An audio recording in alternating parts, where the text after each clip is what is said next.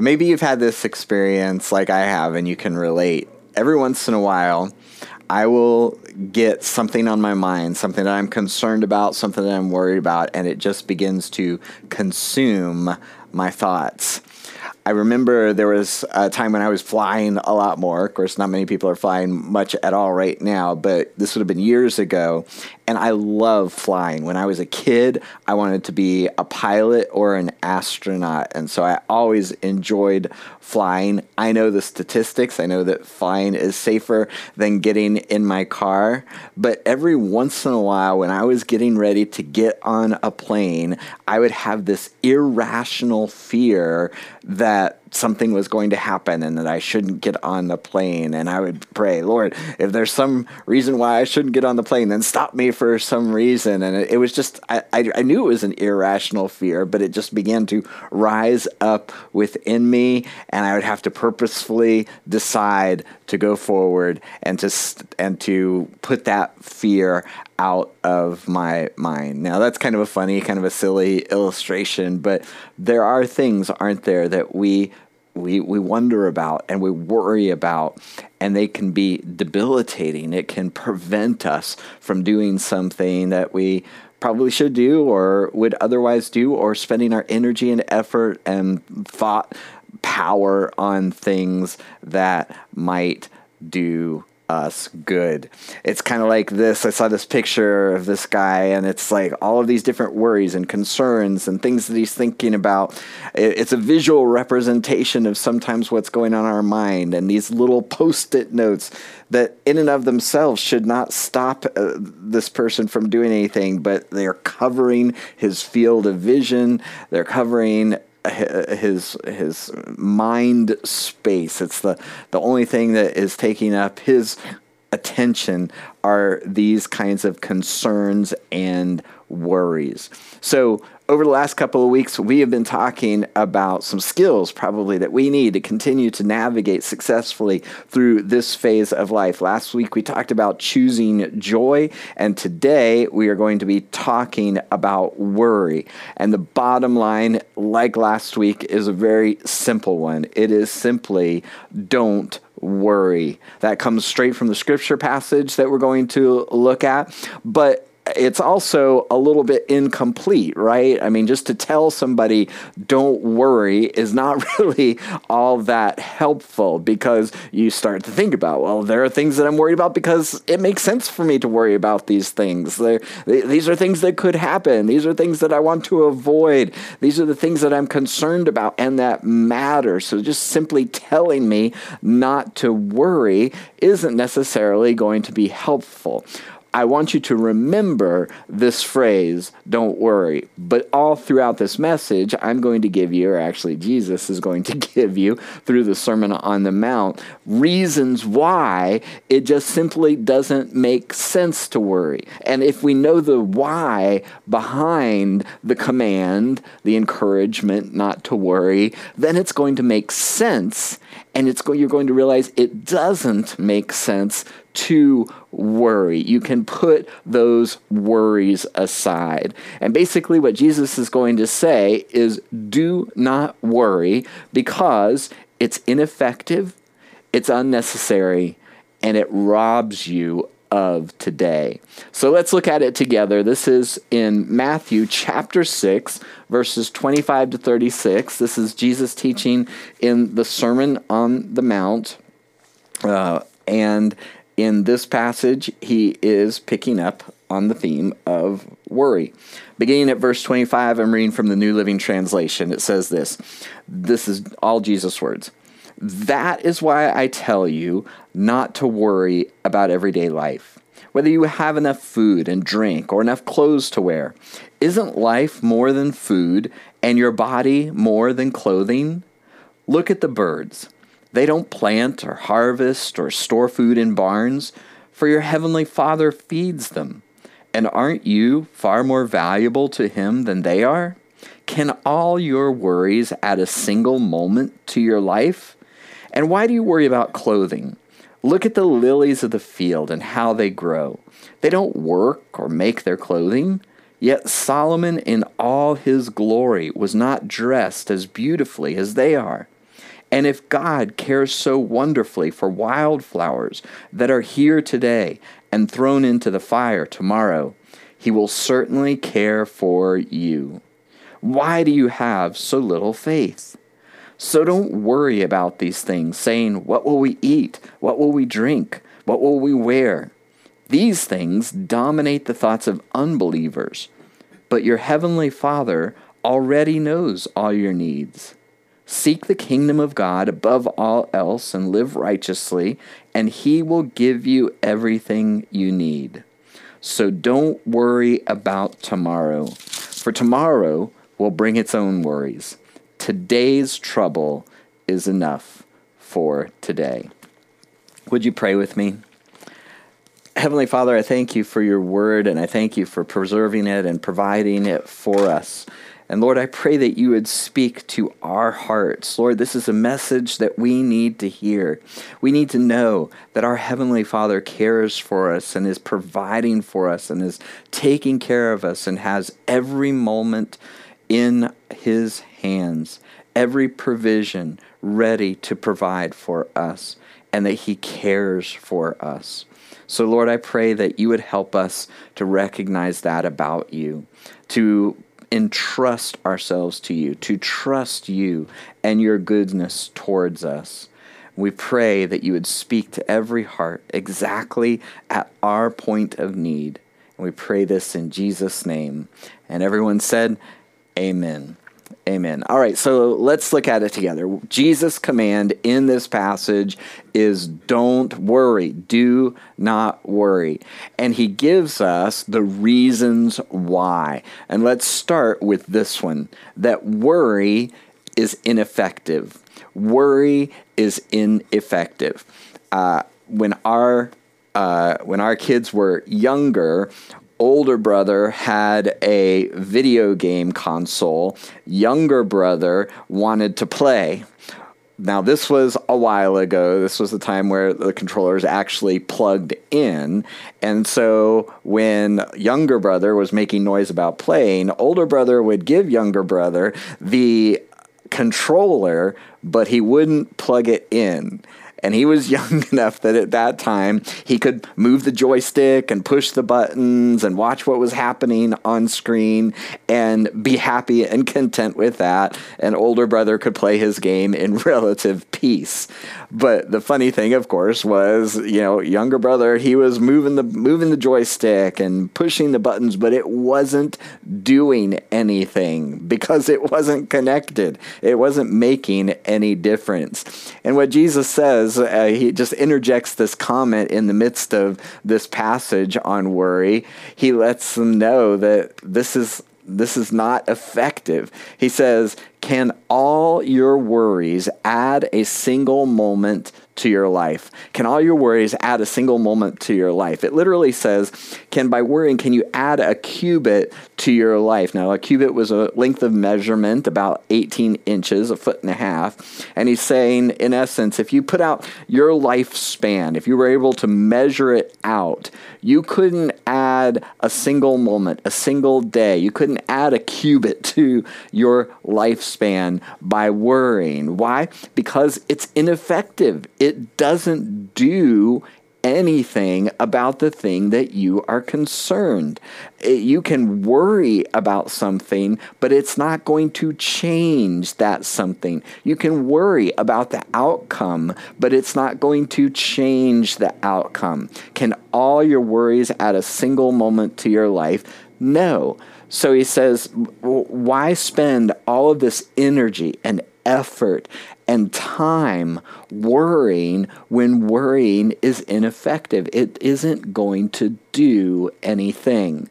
So we kind of want to figure out, if these are legitimate concerns, if these are things that I need to be concerned about, things where I want one outcome over another, then what can I do about it? And we start to turn it over in our minds and run through all these worst case scenarios and try to, and we imagine all the bad things that could happen. Well, that's not going to do anything. So if we really are concerned about that, then we should be looking for some kind of alternate approach to the worries of life. So we say that we don't want to worry because it's ineffective. It's not going to do anything about the thing that you're concerned about. But the other reason that we are told by Jesus not to worry, and this is where he spends the bulk of his time in this passage, is that worry is unnecessary. It's not necessary. It's not only ineffective, it's not even needed. Look at how he talks about it, and he gives two particular examples with the birds of the air and Solomon. Starting out with the birds, beginning in verse 26. Look at the birds. What about the birds? What does he want us to observe about the birds? They don't plant or harvest or store food in barns. In other words, they are taking their energy, and I don't know what they're doing, but they're not doing what we're doing. They're not farming. They're not planting or harvest. They don't store up food in a barn. These are the things they don't do, and yet they're okay. Why? For your heavenly Father feeds them. In other words, here are the birds of the air. You don't even really give thought to, you might put out some bird seed or you might feed them, but generally, whether that happens or not, they're going to be okay. Why? Because your heavenly Father feeds them. He provides for them. And then he draws this contrast. He's drawing, in both cases, a contrast from the lesser to the greater. So here are these birds. They don't do any work, but yet they still get fed. And he says, aren't you far more valuable to him than they are? Aren't you far more valuable to him than they are? Birds were a dime a dozen. There wasn't a lot of value in birds. In fact, when offerings were made, if you were a person of means, you would offer a lamb or a goat or something like that. If you were poor and you couldn't afford that, then you would offer a bird. Why? Because birds were cheap. They weren't that valuable. And here he's saying, look, God takes care of these birds, which you don't consider valuable. They don't draw a high price in the market, but you're much more valuable. God feeds the birds. He's going to make sure he takes care of you as well. He draws that contrast. And then he draws another similar contrast. Look at the lilies of the field. So consider the birds. They're not farmers, and yet God provides for them. Then he says, look at the lilies of the field and how they grow. What don't they do? They don't work or make their clothing. They don't have textile mills or anything like that. Yet Solomon, in all his glory, was not dressed as beautifully as they are. Now, Solomon was, of course, King David's son. Solomon was also a king, and it was during Solomon's reign that the kingdom grew to its greatest wealth and power and expanse. And so, among the things that Solomon was famous for was all of his wealth as well as his wisdom. And so Jesus says Solomon in all of his glory was not dressed as beautifully as the wildflowers that you see on this hill. And it's kind of a funny thing because at another time he claims to have known Abraham, and the people, his opponents are like, what are you talking about? You're not even 50 years old and you say that you know Abraham? I think it's kind of funny because here is Jesus saying, look, the view that you see here, the lilies of the field, they are more beautiful than Solomon dressed in all of his glory. And Jesus was speaking from personal experience. He would have known, he would have been able to see what Solomon looked like in his glory. And then the contrast again. And if God cares so wonderfully for the wildflowers, God feeds the birds of the air. God cares so wonderfully for the wildflowers. And then the contrast he draws here, that are here today and thrown into the fire tomorrow. He will certainly care for you. He says about the birds of the air, you are so much more valuable than the birds. And if God takes care and concern to make sure that the birds are fed, how much more is he going to take care of you? And here he says, look, there's no permanence to the lilies of the field, to the wildflowers on the side of the hill. They're here today and thrown in the fire tomorrow. They're used as kindling. They're used as cheap, inexpensive fuel. They're here today and gone tomorrow. You have a permanence. You have an eternal soul. And so he says he will certainly care for you. And then he comes to the crux of the issue. He asks this question: why do you have so little faith?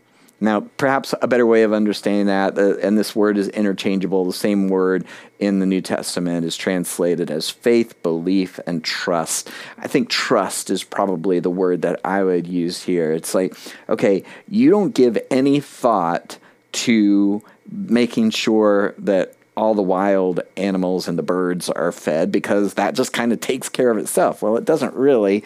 God provides for them. You don't give any thought to the weeds that grow up, but yet they're there and they keep showing up year after year. You don't even give thought to that, and yet God has made them beautiful and puts care and concern into them. So now look at yourself. You're far more valuable. You're going to last a whole lot longer. So why don't you trust that God cares for you at least as much as the birds in the air and the lilies on the side of the hill? Why do you have so little faith? Trust, redirect your worries and your concerns and thinking about all of the things that could happen that are, in many cases, unlikely, and in most cases, bad scenarios, and instead redirect your thoughts to trust that God is going to care for you, that he values you, that he knows you're going to last forever somewhere and you're going to live forever somewhere. So he's going to pour his resources and his care on you. And if you ever question your value, if you ever wonder if you are valuable to the Creator God who loves you, then you only have to look at what he was willing to pay for you. What makes something valuable? It's what someone is willing to pay for it. Nothing really has value in and of itself. It's what a person is willing to give for it that makes something valuable. And so, when you think about, well, how much does God value you? What was he willing to pay for you? And of course, the obvious and clear answer is that he was willing to send his son to offer the life of his son on the cross in order to redeem you, in order to pay for your sins, to buy back your life, to redeem your life. So you never have to wonder if God values you, if God loves you, because he was willing to pay for your life with the blood of his son.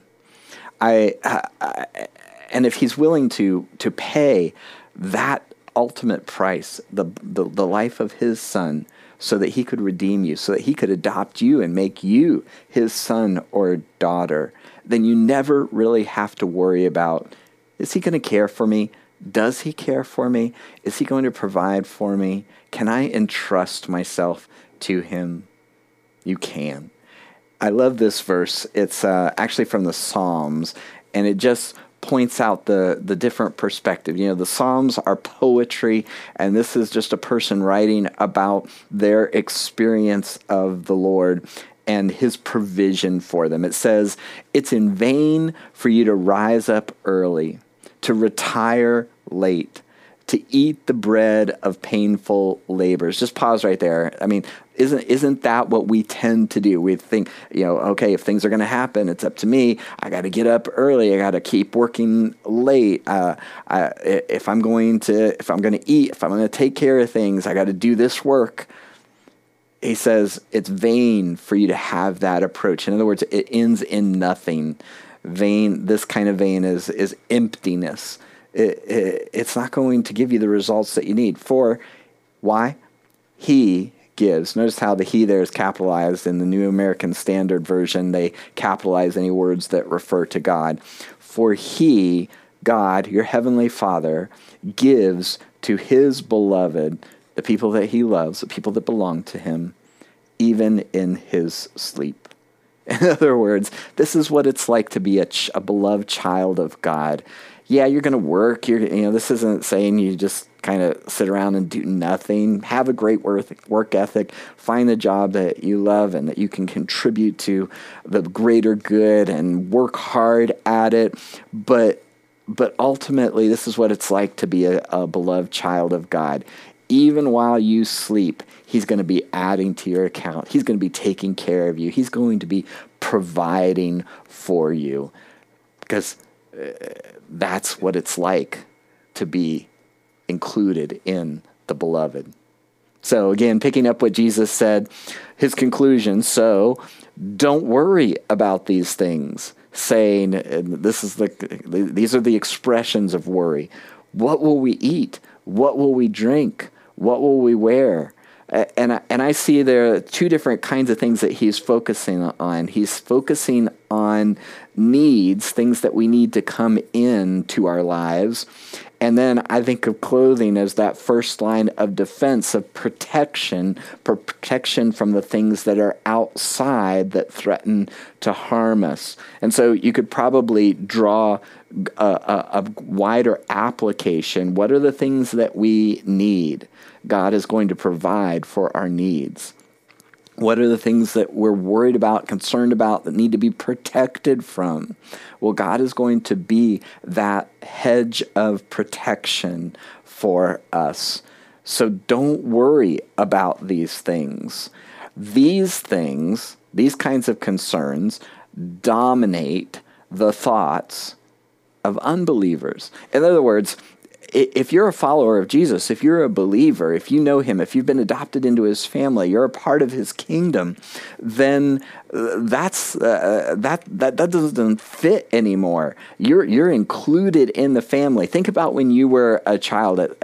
When you were young, you never probably, hopefully, for many of us, this would have been our experience, you didn't have to think about, well, I wonder if I'm going to eat lunch today.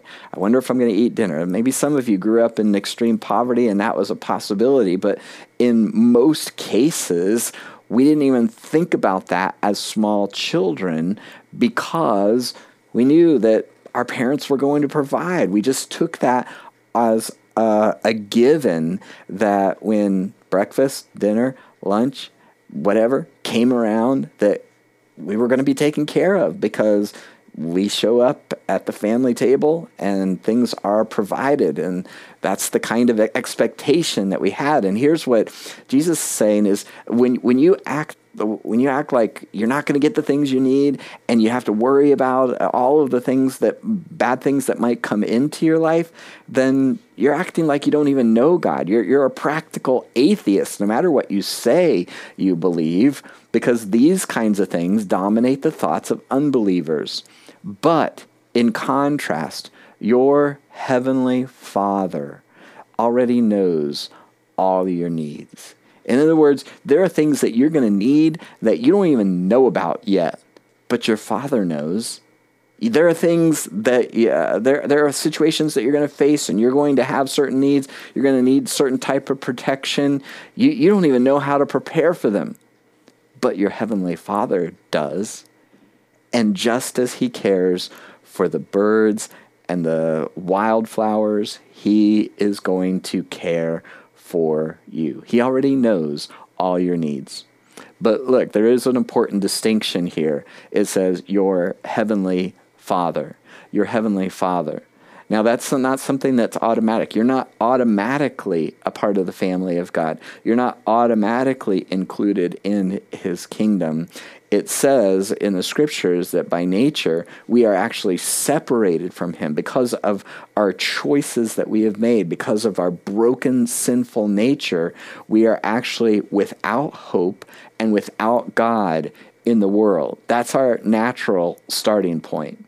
And so there has to be a time where you turn your life over to Christ, where you accept his forgiveness, accept his invitation to be a part of his family, when you say yes to Jesus. So in order for all of this to be true for you, you have to say yes. You have to have God as your Father. And so I'm going to encourage you to commit your life to Jesus, to turn your life over to him, to say yes. And we want you to let us know when you do that, because we want to be able to celebrate it and also encourage you in your new walk. So click the button, text yes to our church number 603-225-2550.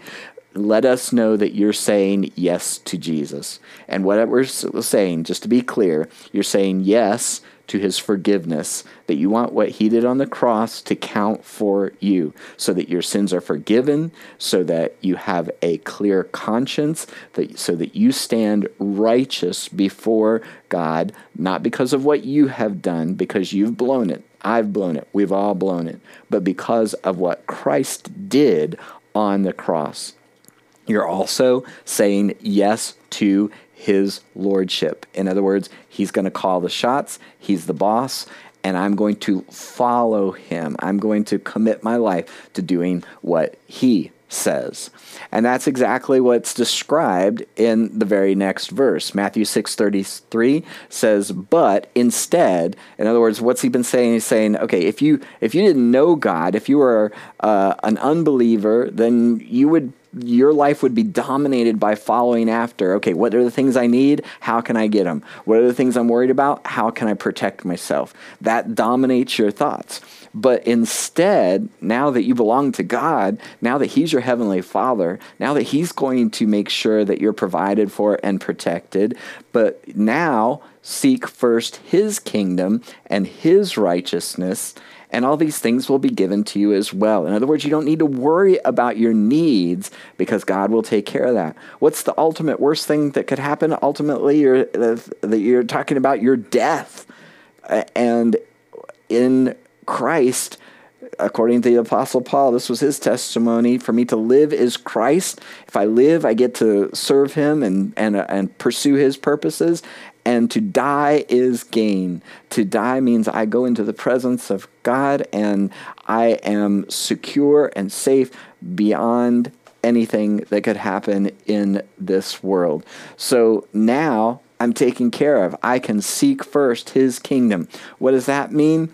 Well, whenever you want to understand what something means, you look at the context around it. We're in the Sermon on the Mount. At the beginning of the Sermon on the Mount, Jesus has taught us how to pray in what's commonly referred to as the Lord's Prayer. Part of that is where it says, your kingdom come, your will be done on earth as it is in heaven.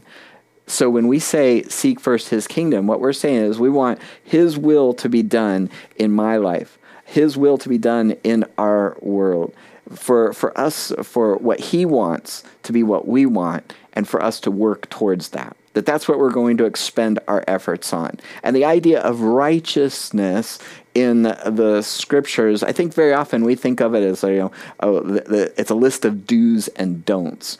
But righteousness is primarily a relational concept, that we want things to be right with God, and we want things to be right with the people around us. And so he's saying, when you're free from these worries, then you can focus on the things that matter. Seeing God's will accomplished, making sure that relationships are going well. And then when you focus on those things, because God is your heavenly Father, you don't have to worry about all that other stuff. So we said, you don't worry because it's ineffective. It's not going to make a difference about the things that you're worried about. It's unnecessary because as you belong to your Heavenly Father, He is going to take care of you. And then lastly, he ends it up with what I would describe it as that worry robs you of today. So this is the last verse in this passage.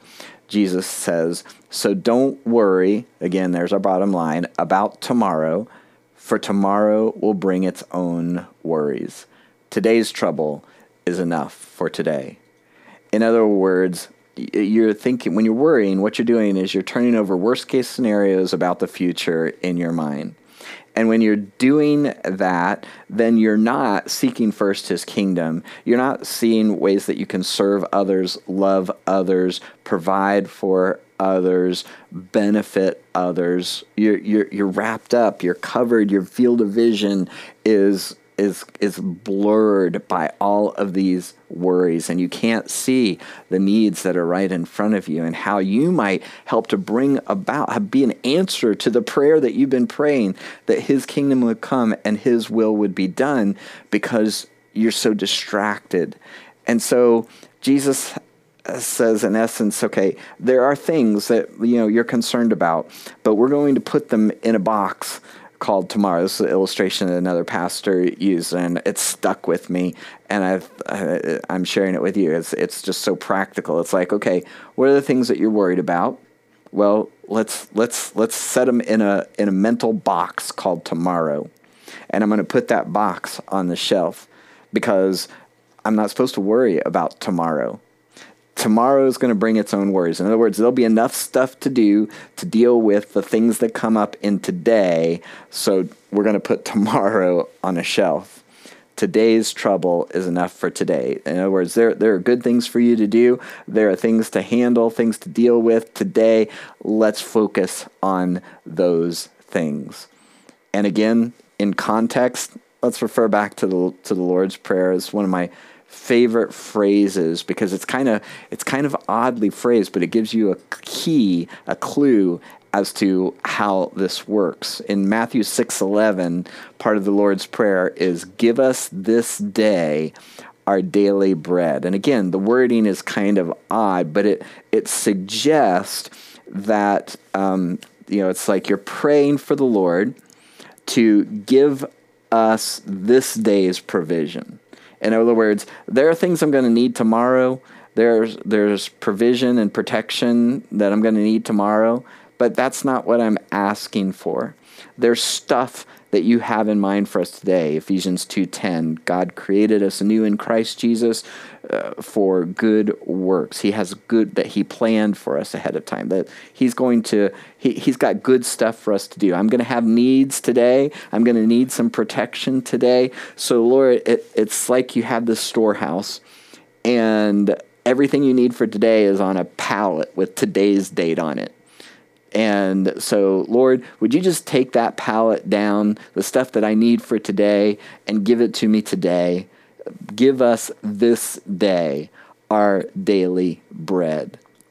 And then when you recognize that your Heavenly Father has a storehouse, and He's got a pallet with everything that you're going to need to face whatever you're going to face for that day, stored up, ready to go, ready to provide for you. He's not going to give it to you ahead of time. You don't need it ahead of time. But every day, give us this day our daily bread, whatever provision I need, whatever protection I need, and whatever comes into my life, because there are things that are going to be there. Remember what He said? There's going to be enough trouble for each day. He's not promising a trouble-free life. He's promising to provide for us, to be with us as we walk through every day, and to give us everything that we need to face what will come today. Give us this day our daily bread. And let's just entrust the rest to Him.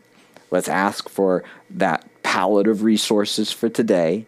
Let's take all of our concerns about tomorrow and put them in the box called tomorrow, set them on this shelf for now, so that we can focus on what really matters today. So that's why Jesus was able to command us not to worry. It's ineffective, it's really unnecessary, and it's just going to rob you of today. So that's my challenge for you. Take what you've heard and apply it. Let's shelve tomorrow and all of its worries, and let's act today. Let's make use of the opportunities, the provision, and protection that God will give us for today. Would you pray with me?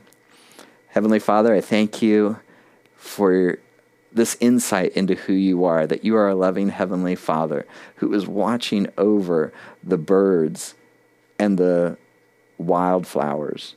And we are far more valuable, far more permanent, far more precious to you. And you will definitely take care of us. Lord, we are reminded of how valuable we are to you because you were willing to send your Son and to sacrifice his life on the cross for our salvation. We thank you for that. And I pray that you would help all of us to recognize that we are loved by you. We belong to you, and therefore we can entrust ourselves to you. And so I pray that you would help each one of us as we face worries and concerns during the week to shelve them, to put them in that box marked tomorrow, to entrust ourselves to you. And Lord, I pray that each day we will be aware and open to the opportunities that you provide for us, those good things that you have planned for us to do, and that we will act accordingly, that we will notice them and take advantage of the opportunity so that others will be benefited and you will receive glory. Lord, we pray this in Jesus' name. We thank you. And everyone said, amen.